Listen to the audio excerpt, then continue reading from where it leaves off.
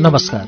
उज्यालो 90 नेटवर्कको कार्यक्रम श्रुति सम्वेकबाट प्राविधिक साथी सशेन्द्र गौतमसँगै अच्युत घिमिरेको स्वागत छ।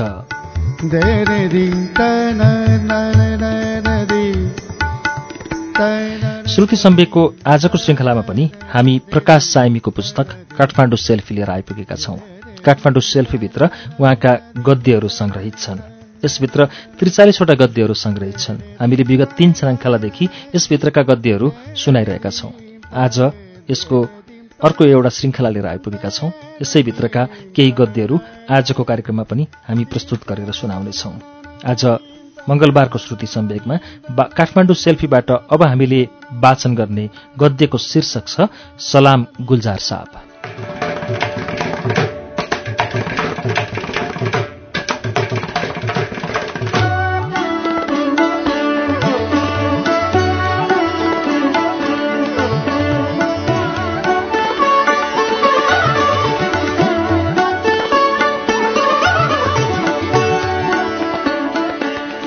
कुनै पनि सम्बन्ध तत्काल अन्त्य हुँदैन, न त यो मर्छ। यो फरक अर्थमा बदलिन्छ मात्र। गुलजार यसै भन्थे सम्बन्धका बारेमा। गुलजारको अनेकसित अनेक सम्बन्ध छन्। सबै सम्बन्धको आफ्नै अर्थ छ। नायिका मीना कुमारीसितको उनको सम्बन्ध, फिल्मकार विमल रायसित, संगीतकार आर.डी. बर्मन, गायक भूपिन्दर, गजल गायक जगजित सिंह जसको नाम नै उनले गजलजित सिंह राखिदिए, उनीसितको सम्बन्ध, नायिका राखीसितको उनको सम्बन्ध अनि गालिबसितको उनको सम्बन्ध। सबै सम्बन्धबारे उनी खुल्ला हुन सक्छन्, उदार हुन सक्छन्, तर नायिका राखी र गालिबबारे उनको मौन त व्यापक छ।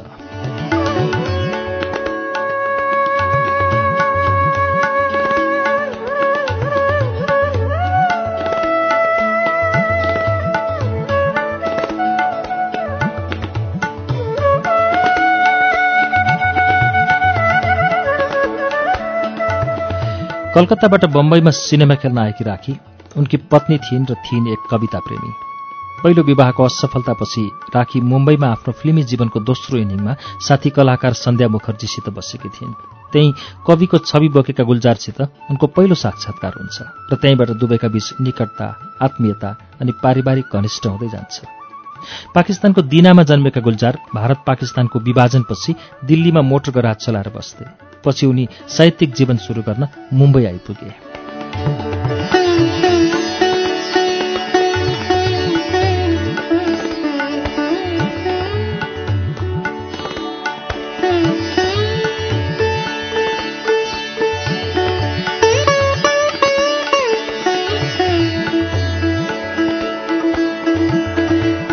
मुम्बईमा उनको सभासङ्गत गायक किशोर कुमारकी पूर्व पत्नी रुमा गुहा ठाकुरताले चलाएको साङ्गीतिक महफिलमा हुन्छ।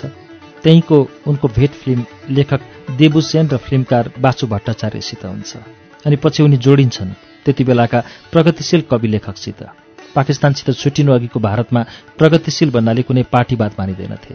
जो साहित्यमा साँच्चै केही उम्दा काम कर्तव्य गर्न चाहन्थे ती प्रगतिशील मानिन्थे। ती चाहे कम्युनिस्ट हुन् वा काङ्ग्रेस, ती चाहे गान्धीवादी हुन् वा इस्लामिक। प्रोग्रेसिभ राइटर्स एसोसिएसन त्यसको नाउँ थियो।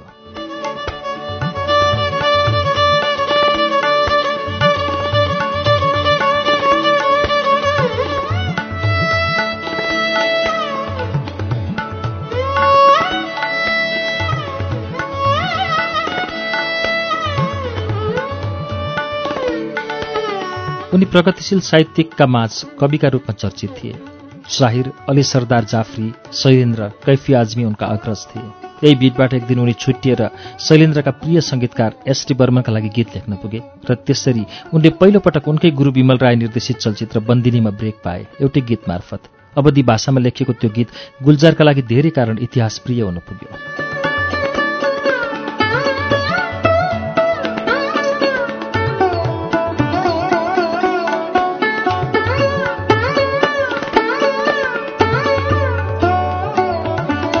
विमल राय निर्देशित यो फिल्म बन्दिनी धेरै कारणले चर्चामा रह्यो।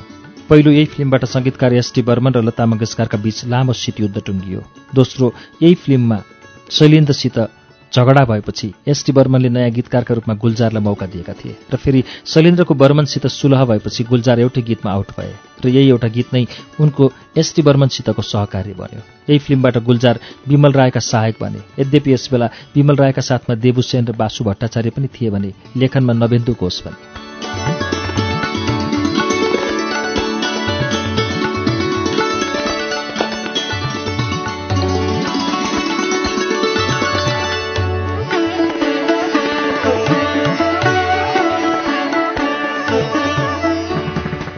गुलजार विमल रायसित गाँसिएको फिल्म बन्दिनीको यो कथा जरासन्धको कृतिमा आधारित थियो भने यस फिल्मको अन्तिम दृश्यको छायाङ्कन दक्षिण एसियाका एक महान डकुमेन्ट्री मेकर एवं फिल्म निर्देशक ऋत्विक घटकले गरेका थिए।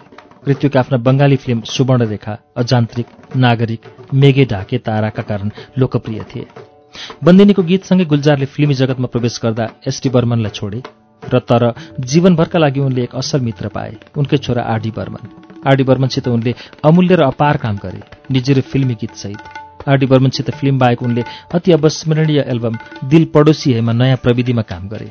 शायरबाट अत्यन्त प्रभावित गुलजारले शायरकै शब्द दिल एक्लो शिकारी होबाट प्रभावित भएर यो शीर्षक जुराएर यही बेला उनले आरडी बर्मनलाई जीवनभर सुहाउँदो एक लवज बोले। आरडी बर्मनलाई टाइम्स अफ इन्डिया हातमा लगेर दिए पनि उसले त्यसको समाचारमाथि सङ्गीत गर्न सक्छ।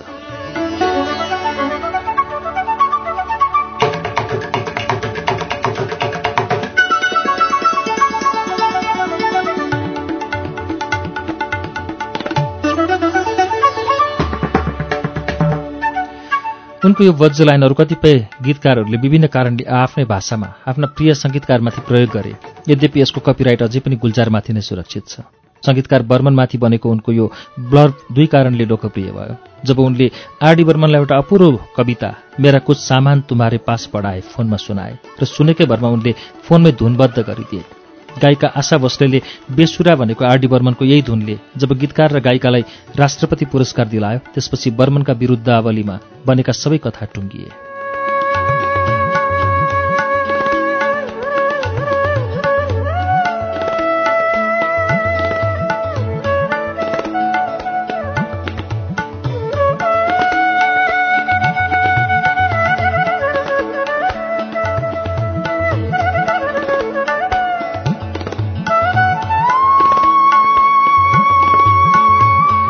गुलजार र बर्मनको सृजनात्मक प्रतिबद्धता यहीँबाट सुरु भयो र यो कायम रह्यो अनेक समय र सन्दर्भमा।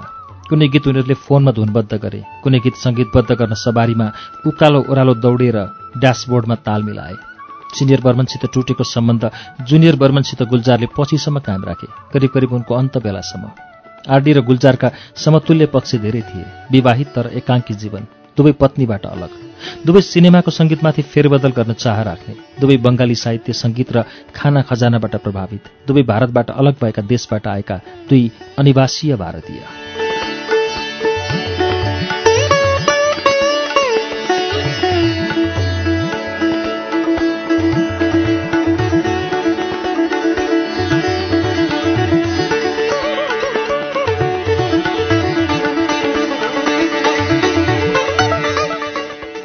दुवैको जीवन 70को दशकमा परिवर्तनको सङ्घारमा। त्यति बेला आरडी बर्मन आफ्नी पत्नी मीनाबाट अलगिएका र गुलजार राखीसितको सम्बन्धबाट मौन। राखी र गुलजारको वैवाहिक सम्बन्ध सन् 1973मा सुरु भएर केही वर्षमै अन्त्य भयो। छोरी मेघनाको जन्मपछि दुवैले छोरीको घरेलु नाउँ बोस्की राखे र छोरीको नाउँबाट घरको नाउँ बोस्कियाना राखे। नामाकरणपछि दुवै विभक्ति नभएर विभक्त भए, जसका बारे गुलजारकी छोरी मेघना भन्छन्, मेरा मातापिता यो दुनियाँमा दुई अपरिचित प्राणी थिए, परिचित भए, दुवै राम्रैका लागि छुट्टिए सायद, तर यसबारे म केही भन्न सक्दिनँ। बुबाका घनिष्ठ मित्र भूषण बनमाली भन्न सक्छन् होला।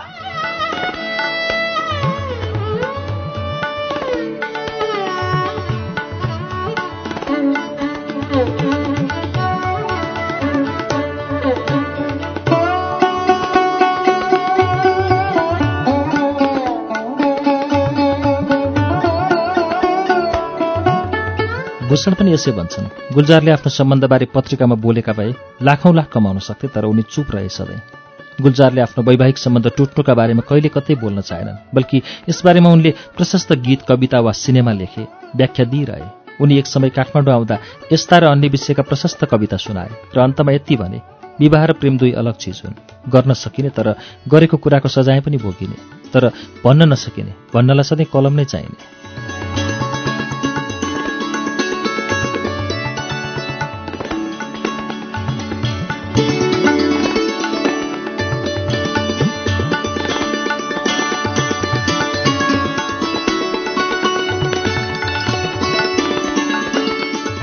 राखी र उनको सम्बन्धको पहिलो निशानी उनकी छोरी जन्मिँदा राखी आफ्नी छोरी र सुसारी महिला खातिजालाई बोकेर जनकपुर आएकी थिइन्। जनकपुरको गिरी परिवारसित त्यति बेलादेखि गुल्जारको सम्बन्ध थियो। पछि त्यही सम्बन्धलाई नवीनीकरण गर्न गुल्जार एक्लै पनि आए सन् 1979 मा। माउन्टेन फिल्म फेस्टिभलका एक प्रमुखका रूपमा हिमाल एसोसिएसनले निम्त्याउँदा गुल्जार चलचित्रकर्मीका रूपमा आए। उनले यहाँ प्रशस्त नेपाली, अङ्ग्रेजी, नेवारी कविता सुने, तर आफ्ना शक्तिशाली हिन्दी कविता पनि सुनाए। उनले सिनेमा लेखेका गीतबारे र गीतको भावभूमिबारे कार्यक्रम सञ्चालकको हैसियतले मैले कुरा गर्दा उनले स्पष्ट भने, मलाई एकपटक लेखेको रचनाले चित्त बुझ्दैन, म घरिघरि लेखिरहन्छु। यसको एउटा कारण छ असन्तुष्टि। जगजित सिंहले गाएको गजल शाम से आँख में नमी सी है भन्ने गजल मैले जगजितले गाउनुभन्दा अघि 5 पटक लेखिसकेको छु। यसलाई आशा भोसले, मुकेश, शारदा र अझै एकपटक मन्ना डेले पनि गाएका छन्।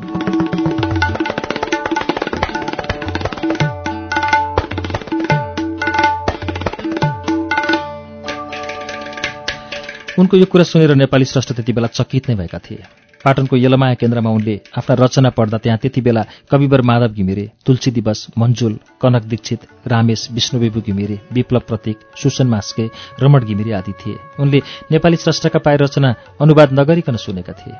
नेपालबाट फर्केपछि पनि गुल्जारले नेपाली स्रष्टालाई पत्र, उपहार वा स्नेह पठाइरहे। नेपालसित उनले आफ्ना चलचित्र मार्फत पनि अति स्नेह राखेका छन्। इजाजत नामक सिनेमामा नेपालको मफलरको प्रशंसा गरेका छन् भने उनको सर्वाधिक चर्चित चलचित्र मौसममा एक पात्रको नाम नै थापा राखेका छन्।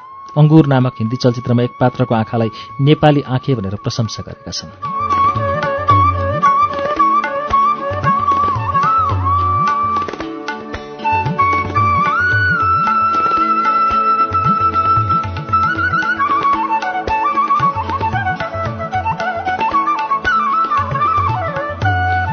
गुल्जार आफैले नेपाली सिनेमाका निम्ति केही काम नगरे पनि उनका 2 अति घनिष्ठ मित्र देवुसेन र बासु भट्टाचार्यले नेपाली सिनेमामा प्रशस्त योगदान दिएका छन्। नेपालमा सुरुवात नेपाली सिनेमा भन्दा प्रकाश थापादेखि बन्नी प्रधानसम्मको चलचित्रको स्क्रिप्ट राइटिङमा देवुसेनले घोस्ट राइटिङ गरिदिन्थे भने बासु भट्टाचार्यले साई नेपाल चलचित्र संस्थानसित मिलेर नेपाली र हिन्दी भाषामा पञ्चौटी नामक सिनेमा बनाएका थिए। देवुसेन र बासु भट्टाचार्यका कारण नै गुल्जारले माउन्टेन फिल्म फेस्टिभलमा आउँदा भने म नेपाली कलासित निकटबाट परिचित छु, तर शब्दले भन्न सक्दिनँ। गुल्जारले शब्दले भन्न नसक्ने सम्बन्ध धेरै छन्, त्यसमध्ये गालिब पनि एक हो। उर्दू भाषाका महाकवि गालिबका बारे उनी भन्छन्, गालिबको जीवनमा 3 सेवक थिए। 2ले जीवनभर उनको सेवा गरेर बिते। तेस्रो म हुँ, जो उनी बितेको 100औं वर्षपछि पनि उनको सेवा गर्दैछु।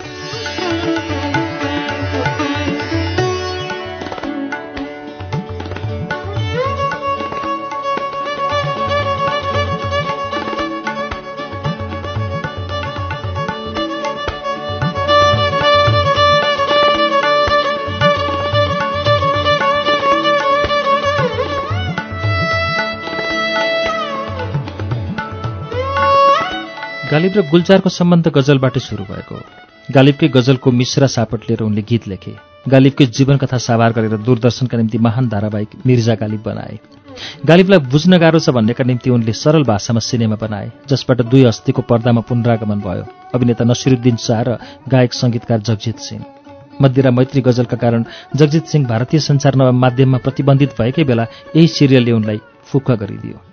सन् 1971 मा मेरे अपने नामक सिनेमाबाट ठूलो पर्दामा निर्देशकका रूपमा आएका गुल्जारले 18वटा सिनेमा र 3 टिभी धारावाहिक मिर्जा गालिब, किरदार र काश्मीर अनि 2 वृत्तचित्र उस्ताद अमजद अली खान र पण्डित भीमसेन जोशी बनाएर सन् 1979बाट सिनेमा निर्देशनबाट सन्यास लिए। यसबीच उनले आफ्ना प्रिय लेखक शरदचन्द्रको उपन्यास देवदासमाथि सिनेमा पनि बनाए, जुन पूरा हुन सकेन।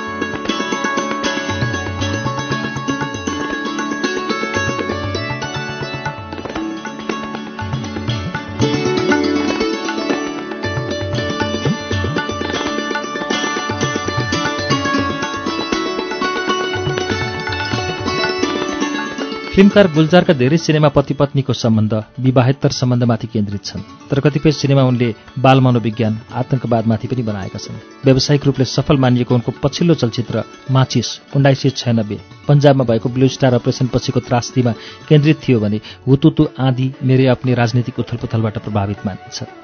फिल्म निर्देशनबाट अलगिएपछि चलचित्रमा गीत लेखनमा सक्रिय रहेका गुलजारले स्लमडग मिलिनियरका निम्ति संगीतकार AR रहमानसित ओस्कार जितेका थिए। भारतबाट ओस्कार पाउने उनी तेस्रो नागरिक थिए भने गीतकारमा उनी पहिलो नै थिए। उनका सदैव प्रिय गीतकार साहिर लुधियानवी बारे उनले लेखेका छन्, परीक्षणले के बताउँछ भने फिल्मी गीत जब हिट हुन्छ अर्थात् हर खास वा आम मान्छेमा लागू हुन्छ तब तिनको कारण धुन हुन्छ, शब्दको नम्बर दोस्रोमा लाग्छ, कहिलेकाहीँ तेस्रो पनि, जब लता मङ्गेशकर, किशोर कुमार वा मोहम्मद रफी जस्ता गायकको होस्। शब्दले धुनको लगामको रूपमा काम गर्छ र दौड्नेवाला धुन हुन्छ।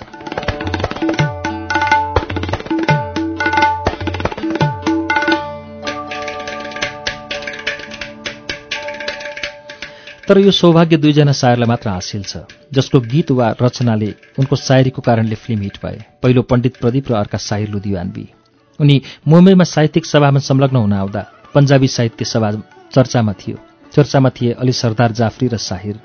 सभाका प्राज्ञ सुखवीरले अली सरदार जाफरी राम्रा छन् भन्दा गुलजारले साहिर जत्तिको कोही पनि छैन भने र जाफरीका कवितालाई यो शायरी होइन लेक्चरबाजी हो भनेर ओछ्याए। पछि साहिरसितै प्रतिस्पर्धा गर्नुपर्ने दिन आए पनि गुलजार साहिरको यति प्रशंसा गर्थे र भन्थे, यस्तो पहिलो पटक भएको थियो कि साहिरले फिल्म मिडियमलाई अपनाए बल्कि मिडियमले साहिरलाई नै अपनायो। उनी जस्तो लेख्थे त्यस्तै रह्यो। साहिरको युगमा पनि गुलजारले प्रतिस्पर्धा गरिरहे भने साहिरकै अर्को पुस्ता जावेद अख्तरसित पनि गुलजार मैदानमै छन् र सम्मानित पनि। सन् 2014मा मात्रै उनले भारतीय सिनेमाको सर्वोच्च पुरस्कार दादा साहब फाल्के पुरस्कार पाउँदा उनका बारेमा फिल्मफेयर पाक्षिकमा यस्तो लेखिएको थियो, प्रवाहमान कवि, गीतकार, लेखक र निर्देशक गुलजार यस वर्षको सर्वसम्मानित पुरस्कार दादा साहब फाल्के पुरस्कारका निम्ति चुनिएका छन्। चयन समितिमा रहेका शक्तिले उनीभन्दा राम्रो उम्मेद्वार छान्न सकेनन्, जसले उनलाई यस क्षणका मान्छे बनाए। तर यसभन्दा ठूलो कुरा, उनी त सधैँ क्षणमै बाँचे। उनी यहाँ 60 दशकदेखि नै छन्, तर उनी त आज र आजकै नाडीको नसामा खेलिरहेका छन्।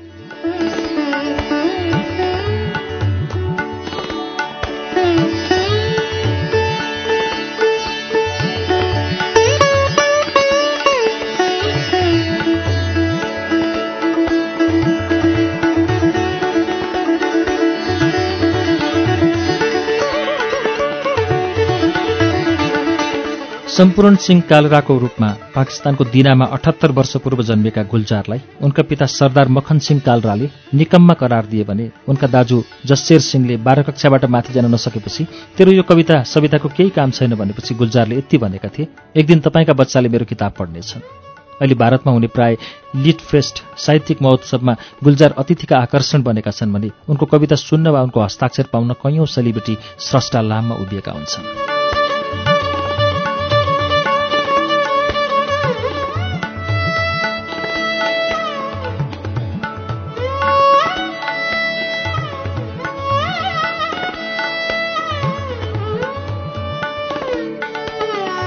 आफ्ना पिताको छाया गुमेपछि गुलजारले बम्बईमा सुदर्शन बक्सीको विचारे मोटर ग्यारेजमा काम गर्न थाले। त्यहीँबाट उनको कविताको श्रोता देबु सेनले उनलाई विमल राय कहाँ लिएर गए। विमल रायले भने, यो तिम्रो ठाउँ हो, त्यो मोटर ग्यारेज होइन। त्यसपछि गुलजारले पिता पुरुष पाएर नयाँ जीवन। कालान्तरमा बासु भट्टाचार्य विमल रायका ज्वाइँ भए, गुलजार छोरा अनि देबु सेन सारथी। देबुले गुलजारलाई पछिसम्म भने, त्यो त कविता हो जसले हाम्रो सम्बन्धलाई सिमेन्टेड गरिदियो। देबु आज नेपाली सिनेमा र हिन्दी सिनेमामा नदेखिने नाम भएर गएका छन्, तर गुलजार भन्छन् देबु नभएको भए म। फेरि गुलजारलाई सम्पूर्ण सिंह कालराबाट नयाँ नाम दियो यही चलचित्रले, अनि चलचित्रलाई पनि उनले नयाँ नाम र पहिचान दिए, गुलजारिया शैलीमा।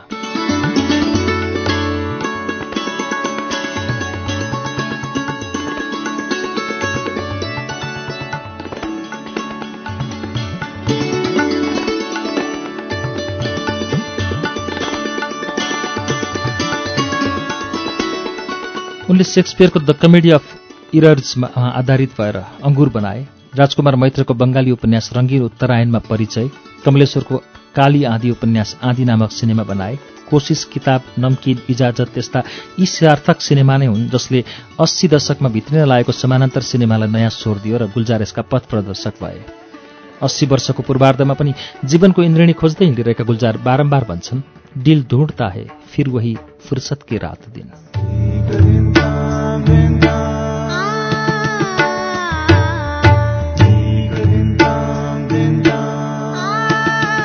श्रुति सम्वेकमा प्रकाश सामीको काठमाडौँ सेल्फी भित्र संग्रहित अहिले हामीले वाचन गरेको गद्यको शीर्षक हो सलाम गुलजार साहब। यसभित्र रहेको अर्को गद्य लिएर केही बेरमा आउनेछौं, उज्यालो सुन्दै गर्नुहोला।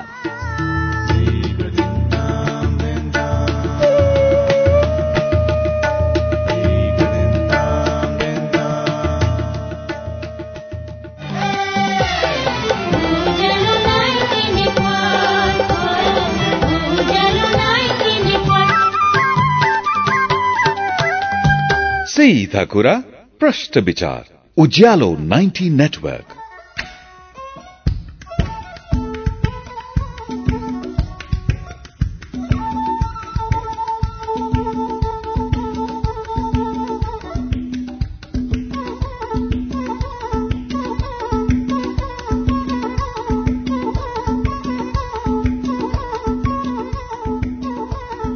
कार्यक्रम श्रुति सम्वेकमा तपाईलाई फेरि स्वागत छ। श्रुति सम्वेक तपाईँ अहिले उज्यालो 90 नेटवर्क काठमाडौँसँगै देशभरिका विभिन्न एफएम स्टेशनहरूबाट एकैसाथ सुनिरहनु भएको छ। श्रुति सम्वेकमा हामी आज प्रकाश साइमीको काठमाडौँ सेल्फीभित्र संग्रहित गद्यहरू वाचन गरिरहेका छौं। अब यसै पुस्तकबाट हामीले वाचन गर्ने गद्यको शीर्षक छ सबाना अवतार।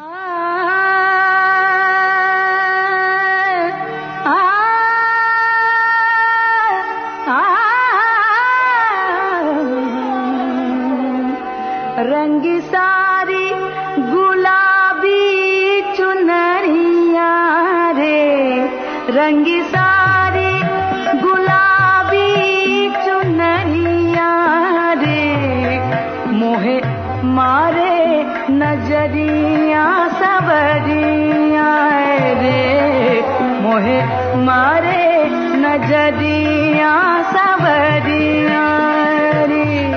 10वटा जल्दा बल्दा प्रश्न र 4वटा झगडा प्रश्न बोकेर हामी तमतयारका साथ पुगेका थियौं होटल एभरेस्ट सेराटन। मानौ हामी बन्दोबस्तीका सबै सामान बोकेर लडाईँमा थियौं। हामी भन्नाले म र मेरा पत्रकार मित्र पुष्करलाल अनि हाम्रो समरको अर्को पक्ष सबाना आजमी, बलिउडकी चर्चित अभिनेत्री। लडाईँ हाम्रो सामान्य विषयमा थियो। उनी अन्तर्वार्ता नदिने पक्षमा, हामी लिएरै छाड्ने पक्षमा। त्यतिबेला उनी यति चर्चित र व्यस्त थिइन् कि वर्षमा 2टा मात्र अन्तर्वार्ता दिन तयार हुन्थिन्, फिल्मफेयरलाई या त धर्मयोगलाई। हामीले काठमाडौँमा अन्तर्वार्ता तयारी गर्दै गर्दा उनले भर्खरै विनोद भारद्वाजलाई दिनमान नामक साप्ताहिक पत्रिकामा अन्तर्वार्ता दिइसकेकी थिइन्। दिनमान त्यतिबेला काठमाडौँको बजारमा सर्वाधिक चर्चित पत्रिका मानिन्थ्यो। त्यो हिन्दीमा दिइएको अन्तर्वार्ताको तिथिमिति सोध्ने हो भने हामीले अन्तर्वार्ता पाउन सक्ने सकल सम्भावना कम थियो। खैर हामी पुग्यौं हाम्रो सामल तामल सहित। मोहे मारे नजरिया सबरिया।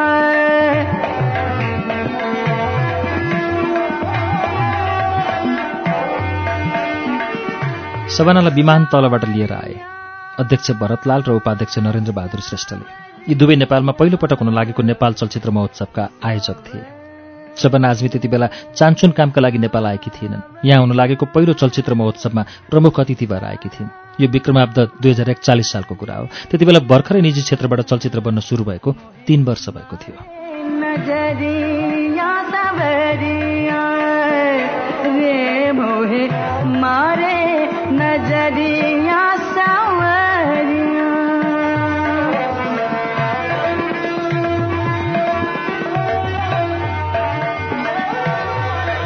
सबानाको नेपाल भ्रमण पहिलो थिएन, दोस्रो थियो। पहिलो पटक नेपाल आगमन 13 वर्ष अघि इस्क इस्क इस्कका बेला भएको थियो, जसमा नायक थिए शेखर कपूर। शेखरसित उनको पहिलो प्रेम यही पलाएको थियो। इस्क इस्क इस्क नाम दिएको देवानन्दको यो फिल्म पनि चलेन र यिनीहरूको प्रेम प्रकरण पनि। लन्डनमा चार्टर एकाउन्टेन्ट पढेर काम गरी बसेका शेखरलाई उनका मामा देवानन्दले सिनेमामा काम गर्न रुट्स बोलाएपछि सीएको धन्दा छोडेर हुर्दिएर मुम्बई आएका थिए। मारे नजरिया सबरिया।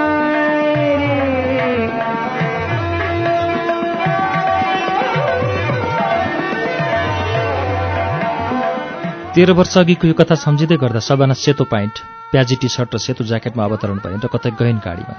13 वर्षपछि काठमाडौँ आइपुगेकै साँझ सबाना आजमीले चलचित्र पुरस्कार वितरण गर्दै प्रज्ञा प्रतिष्ठानको मञ्चमा भनेकी थिइन्, 13 वर्ष अघि जब म नेपाल आएकी थिएँ, 13 वर्षमा धेरै कुरा बदलिएछ। घरहरू उच्चा भएछन्, बाटोहरू साँघुरे छन्, तर नबदलेको एउटै कुरा रहेछ, तपाईँहरूको ओठको आँसो। ताली ताली त्यसपछि फेरि ताली। टर्र ताली बजेको बजै सुनेर सबाना चकित भइन्, धेरै बेर स्तब्ध बने। तिनको त्यो भाषण सुन्दा नेपालका भयभरका कलाकार त्यहाँ उपस्थित थिए, नायक नायिका, गायक गायिका, चलचित्र निर्माता निर्देशक र हलवाला पनि।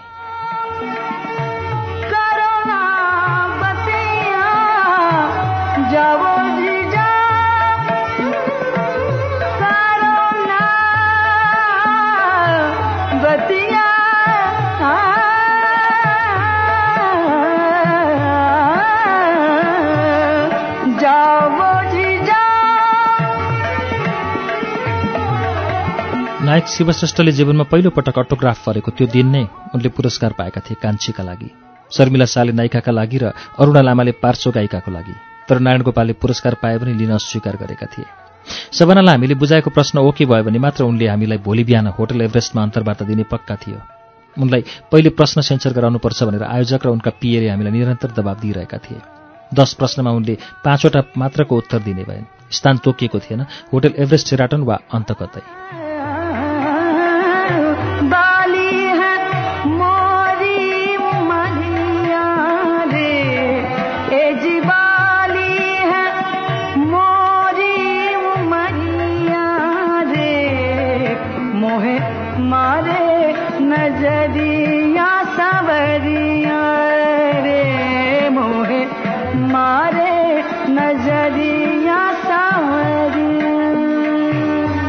शबाना त्यति बेला चर्चित मात्र होइन, राष्ट्रिय सम्मानले विभूषित अभिनेत्री थिइन्। उनले भर्खरै क्यानाडामा एउटा बवाल उठाएकी थिइन्। केटी मान्छे डाक्टर हुन सक्छ भने, ड्राइभर हुन सक्छ भने किन एक्टर होइन?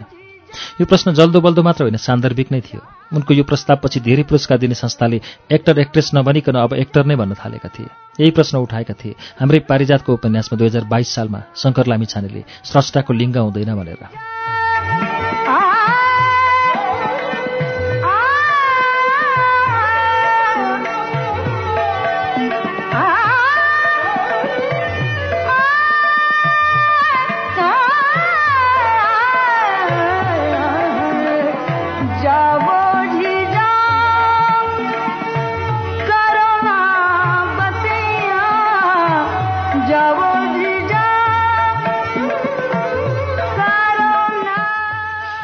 भोलिपल्ट साँझ हामीलाई अचानक बोलावट भयो।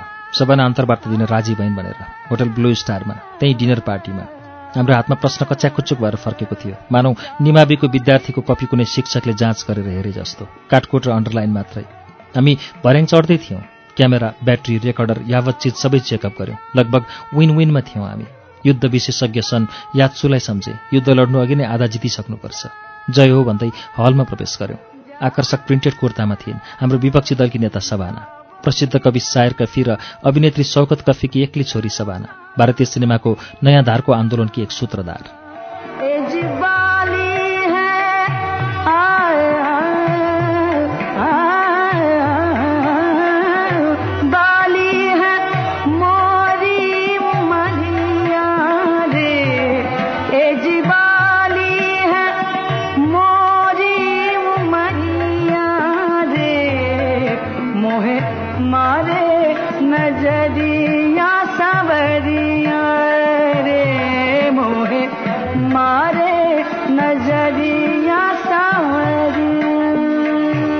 सलाम वालेकुम भन्ने बित्तिकै उनले जवाफमा वालेकुम सलाम भन्दै मलाई नै प्रत्युत्तर दिइन्।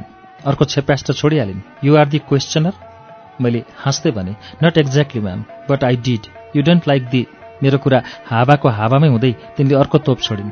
I don't want to be very personal, but it counts. अब हामी टेबलको वारपार छौँ। म प्रश्नतिर, पुष्करलाल क्यामेराको लेन्सतिर, शबाना एक्सनमा। मैले पहिलो प्रश्न सोध्ने बित्तिकै उनले भनिन्, यो प्रश्न जरुरी छैन, कसले भनेको यो कुरो, अर्को प्रश्नमा जाउँ। म पहिले क्लिन बोल्ड भएँ, धर्मर धर्मर। प्रश्न मैले फेरि मधुर स्वरमा दोहोऱ्याएँ। एउटा निर्देशकले चाह्यो भने एउटा कलाकारलाई बनाउन पनि सक्छ, बिगार्न पनि। उनले यसपालि जवाफ दिइन्, कुनै पनि निर्देशकले यस्तो गर्न सक्दैन, कसले भनेको यो कुरो? मैले उनको प्रश्नमा श्याम बेनेगलको रेफरेन्स दिएँ। उनले भनिन्, श्यामले यस्तो कुरा गर्नै सक्दैन।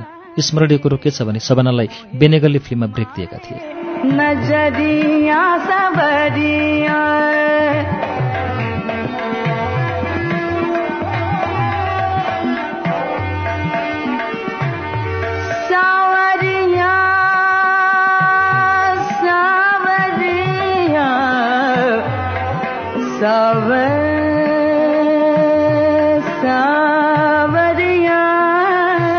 दोस्रो प्रश्नमा उनी सहज भएर भनिन्, कुनै पनि पुरस्कारले न्याय गर्न सक्दैन।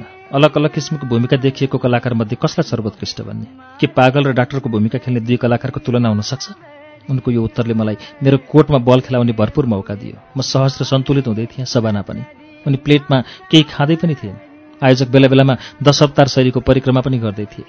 यसपछिको प्रश्नको उत्तर कस्तो आउने हो थाहा नपाइकनै मैले आफ्नै घरकी दिदीलाई जस्तै गरी सहजै सोधेँ, एउटा कलाकारले अभिनय गर्दा आफ्नो जीवनको निजी अनुभवको पनि सहारा लिन्छ वा भनौँ आफ्नो निजी अनुभव र अनुभूति उसको पुँजी हो। यस्तो अवस्थामा कसरी तपाईँले खेलेको अर्थ फिल्मकी पूजामाथि न्याय हुन सक्छ, जबकि तपाईँ वास्तविक जीवनमा दोस्रो पत्नी हुनुहुन्छ, तर अर्थमा तपाईँले दोस्रो पत्नीको विरुद्ध लडाईँ लड्नु भएको छ।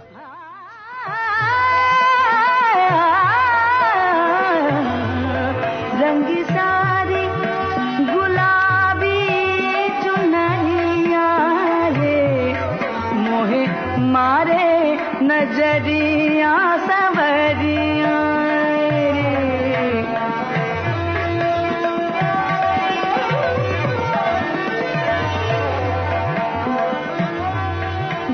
भरत मुनिका अनुसार अभिनयमा चाहिने नवरस मध्ये सबभन्दा शक्तिशाली रस रौद्र मानिन्छ। यसपालि सवनाका हावामा रौद्र रूप देखियो। तिनको हातबाट चम्चा र काँटा एकसाथ खस्यो। पुष्करले डरले क्यामेरा झोलामा थन्काए। म त आश्चर्यास्पद भएँ मेरो सबभन्दा प्रिय अभिनेत्रीको यो भयावह रूप र दशा देखेर। सबाना जुरुक्क उठिन्। मैले तिनको कुर्ता र सलवारको आकर्षक वेशमा अब दुर्गा अवतार देखेँ। तिनले भनिन्, कसले भन्यो तपाईँलाई म कसैकी दोस्री पत्नी हो भनेर? कसले भन्यो? उनको हातबाट खसेको चम्चाको बदलामा अर्को चम्चा दिन वेटर आए। उनले त्यो पनि हुत्याइदिन्। अलिअलि भकभकाउने मेरा मित्र पुष्करले मलाई डरले भने, भयो जाउँ। म त अदालतको कठघरामा उभिए जस्तै भएँ। मानवताको हिसाबले पनि मैले सबानाजीलाई ठुलै अपमान गरेँ कि भनेर पछुताउन थालेँ। आयोजक सबैले मलाई घेरेर यता आउनुहोस् भनेर तानेर लगे। कसैले मलाई तैँले ठिक गरिस् भनेनन्।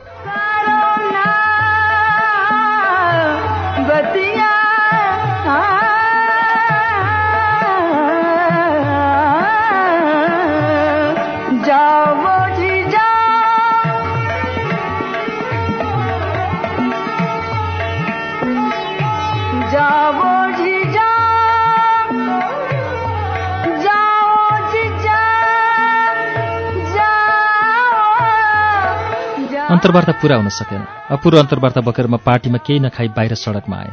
ठिक गरेँ कि गलत मलाई पनि थाहा भएन। प्रश्न त मैले एक दिन अघि नै बुझाएको थिएँ। तिनले सेन्सर गरेरै ओके गरेकी थिइन्। मेरो मिहिनेत खेर गएकोमा चाहिँ मैले गरेको पनि ठिक थिएन भन्ने मलाई लाग्यो। मेरो इच्छा थियो नेपालको एउटा राम्रो सिने पत्रिकाका विश्व प्रसिद्ध एउटा अभिनेत्रीको अन्तर्वार्ता छापियोस् भन्ने। अन्तर्वार्ता त डस्टबिनमा गएको। भोलिपल्ट सबाना पनि मुम्बई फर्किन्। एक किसिमले माफी माग्न मन थियो, त्यो पनि सम्भव सार्थक भएन। कसरी मलाई त्यहाँसम्म पुर्याउनै सकेन। उनी नेपाल आउँदा खुसी भएर जान सकिन भन्ने मलाई लाग्यो। तर उनी नेपाल आउँदा आफूसँग पढेका अभिनयी साथी रीताराज गुरुङ र टीका पारीलाई भेटेर खुब खुसी भएकी थिइन्। त्यो खुसी पनि मेरो कारणले नाश भयो भन्ने मलाई लागिरह्यो। पश्चाताप बाहेक मसित केही पनि रहेन।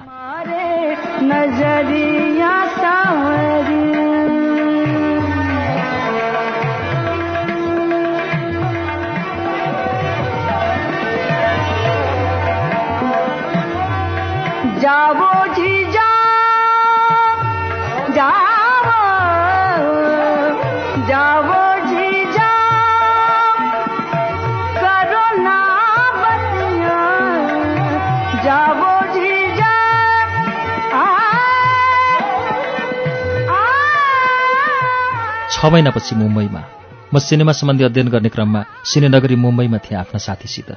शेखर कपुरको मिस्टर इन्डिया र सागर सरितको बागडे पानीमा सहायक भएर थाल ठटाइसकेको थिएँ। कहिलेकाहीँ सबानाजीको घर जुहु बीचको छेउमा जानकी कुटीर भएर हिँडिरहँदा उनलाई भेटेर माफी माग्न मन लाग्थ्यो, तर त्यो सम्भव थिएन। सबानाको माइती घर अगाडि शशि कपुरको पृथ्वी थिएटर थियो। त्यहाँ नाटक हेर्न म खुब गइरहन्थेँ। एक दिन गायक कुमार शाहले मेरो भलाइका लागि एउटा प्रस्ताव ल्याए। रङ्गकर्मी हो भने इप्टा जोइन गर्नुहोस्, म तपाईँलाई सिफारिस गरिदिन्छु। कुमार शाह साइनो फिल्मबाट गायनमा प्रवेश गरेपछि कुमार कान्छा भए। म उनीसित पेइङ गेस्ट भएर बसेको थिएँ कलानगरमा। उनीको सिफारिसमा म र मेरा मित्र सोमनाथ इप्टा गयौँ। इप्टामा हामी बाहेक कलाकार मुरलीधर, गायक बीके साई, सुरेश विश्वकर्मा जस्ता नेपाली कलाकार आबद्ध थिए भने टीकापारीले कार्य समितिमा हुँदा यहाँ थर्काएर गइसकेका थिए। नेपालीको हैकम भएको यो ठाउँमा हुनु मेरो लागि आनन्दकर नै थियो। कुमारको सिफारिसमा म अघिल्लो 3 महिना रेड कार्डमा बसेँ।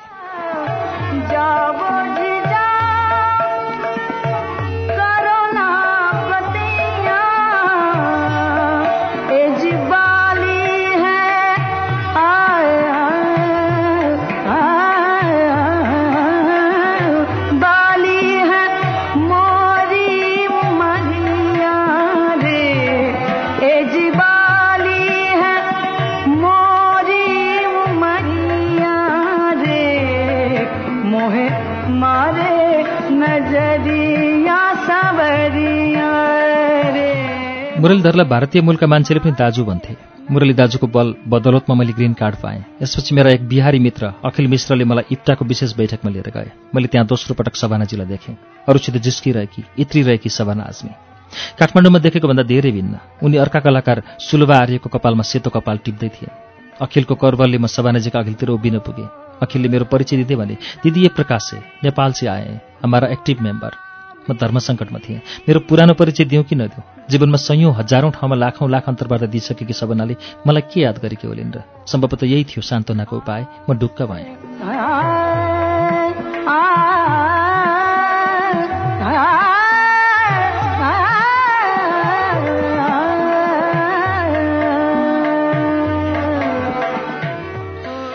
उनले त्यो प्रिन्टेड कुर्ता लगाएको भए मेरो सातो पुत्लो जान्थ्यो होला। तर त्यो दिन उनले सेतो कुर्ता र जिन्स प्यान्ट लगाएकी थिइन्, जसलाई उनीहरू इप्टा युनिफर्म भन्थे। यस्तै सोच्दै म ठिक उनको अगाडि यसरी उभिएँ जसरी 9 कक्षामा 2 पटक फेल भएको विद्यार्थी 8 कक्षामा झारिँदा हेडसरको अगाडि चुपचाप उभिन्छन्। यिनलाई पनि मैले पहिले नभेटे जस्तो गरेर हाँस्दै भने, नाइस टु मिट यु दिदी। उनलाई इप्टामा प्रायः सबैले दिदी नै भन्थे र मैले पनि भने। इप्टामा उनको परिवारका प्रायः सबै सदस्य थिए। उनका बाबुआमा र भाइ, बाबा आजमी अनि उनका फुपू र मामाका परिवार, अनि उनका आफन्तजन जावेद सिद्दिकी, लुब्ना, सुलभा आदि। भेट लाभदायी नै भयो। मैले कुमारलाई सुनाएँ, उसले अलि पत्याएन। कुमारको आंशिक कुरामा मलाई विश्वास लाग्थ्यो। उसले मुम्बईलाई धेरै किसिमले चिनेको छ, अनेकानेक तरहमा। मुम्बईमा नेपालीको 2टा सीमान्त छ। नेपालका नेपालीलाई दार्जिलिङतिरका नेपालीले 76 जस्तै बनाउँथे। यी दुवै भेगमा कुमारको मिलनबिन्दु बलियो थियो।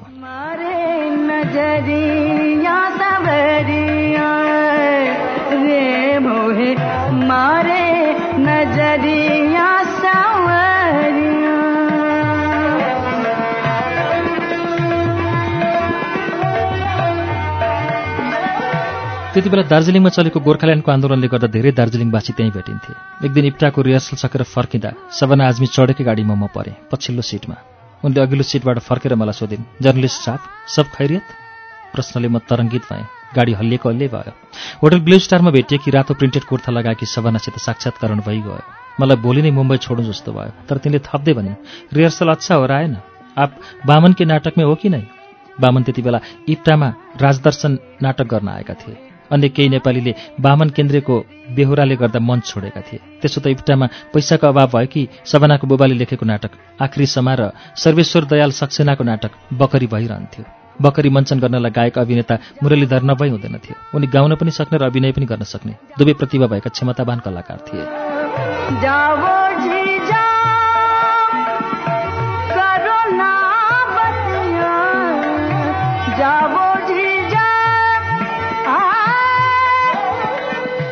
बकरीको मञ्चनको लामो इतिहास बनिसकेको थियो। त्यसलाई ब्रेक गर्न राष्ट्रिय नाट्य विद्यालयबाट आएका बामन केन्द्रको नयाँ नाटक हुनेवाला थियो। म पनि थिएँ त्यसमा। इप्टाको दोस्रो बैठकमा एकपटक फेरि म सभानाको समूहमा परेँ। मैले त्यति बेला एकपटक मन खोलेर काठमाडौँमा भएको त्यो अन्तर्वार्ताप्रति क्षमा माग्न चाहेँ। उनले अत्यन्त सहजताका साथ भनिन्, त्यो समय हो, हुन्छ त्यस्तो।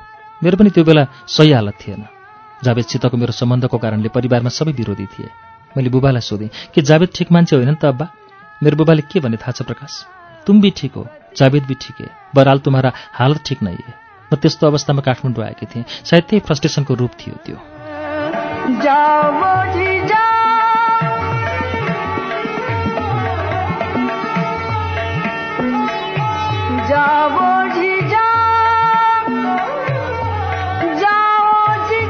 सवना आफ्ना कवि पितालाई खुब माया गर्थिन्। उनले लेख्ने महँगो कलम मो ब्लो र उनले लाउने मुसायरी पोसाकको व्यापक प्रशंसक थिइन् उनी। अनि किन तपाईँले त्यो प्रश्न पास गर्नुभयो त? मैले सोधेँ। सबै कलाकारको जीवनमा यस्तो हालत आउँदो रहेछ जस्तो लाग्यो। मैले बारम्बार आफ्नो त्यो प्रश्नको निम्ति आफूलाई 50औं पटक फेरि धिक्कारेँ। त्यो प्रश्न सोधेर म कति नै ठुलो पत्रकार हुन्थेँ वा मलाई कतिले नै चिन्थे होला। यस्तै सोचेर मैले आफूलाई फेरि फेरि सरापिरहेँ। केही वर्ष अघि सवना पर्वतीय फिल्म महोत्सवका लागि प्रमुख अतिथि भएर काठमाडौँ आए। बेलुका मन्त्री लगायत धेरैलाई आयोजकले एलमाया केन्द्रमा रात्रि भोजमा बोलाएका थिए। म गायक सङ्गीतकार शैलेश सिंहसित पुगेको थिएँ। शैलेशले प्रेमपूर्वक आफ्नो अटोग्राफसहित सवनाजीलाई सन्धि सिडी उपहार दिए। सस्नेह ग्रहण गरिन् र फोटो खिचिन्। हामीसँगै उभिएकी सपना मल्ल प्रधानको साडी छोएर प्रतिक्रिया दिइन्, यो ढाकाको टन्का साडी होइन? सपनाले दङ्ग परेर जवाफ दिइन्, हो, म यो घरमा धुँदिनँ, धुन पनि कलकत्ता नै पठाउँछु। त्यही बेला आयोजक मध्येकी एक कनक दीक्षितकी पत्नी शान्ताजीले सवनासित फोटो खिच्नका निम्ति एक हुल मान्छे लिएर आए र प्रस्ताव राखिन्। अद्भुत। सवना एक्कासी खानाको थाल भुइँमा राखेर फर्किन्। Please no more photo session. Shanta माफ माग्न खोज्दै थिइन्। सवना खानै नखाई त्यहाँबाट गाडी लिएर हिँडिन्। फेरि एउटा रूप देखेँ मैले। कलाकारको जीवनमा यस्तो भइरहँदो रहेछ सायद।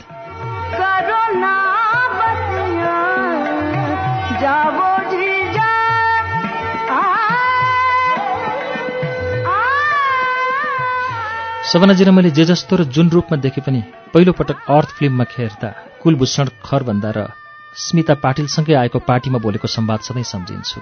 स्त्रीले हरेक रूप धारण गर्नुपर्छ, आमाको, दिदीको, बहिनीको, छोरीको, तर कहिलेकाहीँ लोग्नेसित बिछ्यानमा रण्डीको रूप धारण गर्नुपर्छ।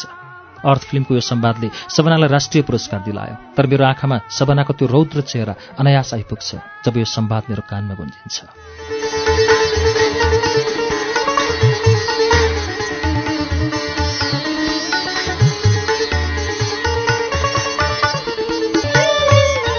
श्रुति सम्वेकमा अहिले हामीले सुनेको गद्यको शीर्षक थियो सबना अवतार। यसलाई हामीले प्रकाश साइमीको पुस्तक काठमाडौँ सेल्फीबाट लिएका थियौं। विगत 3 हप्तादेखि हामी काठमाडौँ सेल्फीको वाचन सुनिरहेका थियौं। आजको मंगलबारदेखि हामीले काठमाडौँ सेल्फीका गद्यहरू अब सुनाउन पूरा गर्यौं। यसभित्र अरू थुप्रै गद्यहरू छन्, तपाईँ पुस्तक लिएर पढ्न सक्नुहुन्छ। हवस् त, हाम्रो कार्यक्रम आजलाई अब सकिन्छ। अर्को साता अर्को कुनै गद्य लिएर आउनेछौँ। त्यसअघि शुक्रबार नयाँ उपन्यास वाचन हुने नै छ। तबसम्मका लागि प्राविधिक साथी सशेन्द्र गौतम र म अच्युत घिमिरे बिदा हुन्छौँ। नमस्कार, शुभरात्रि।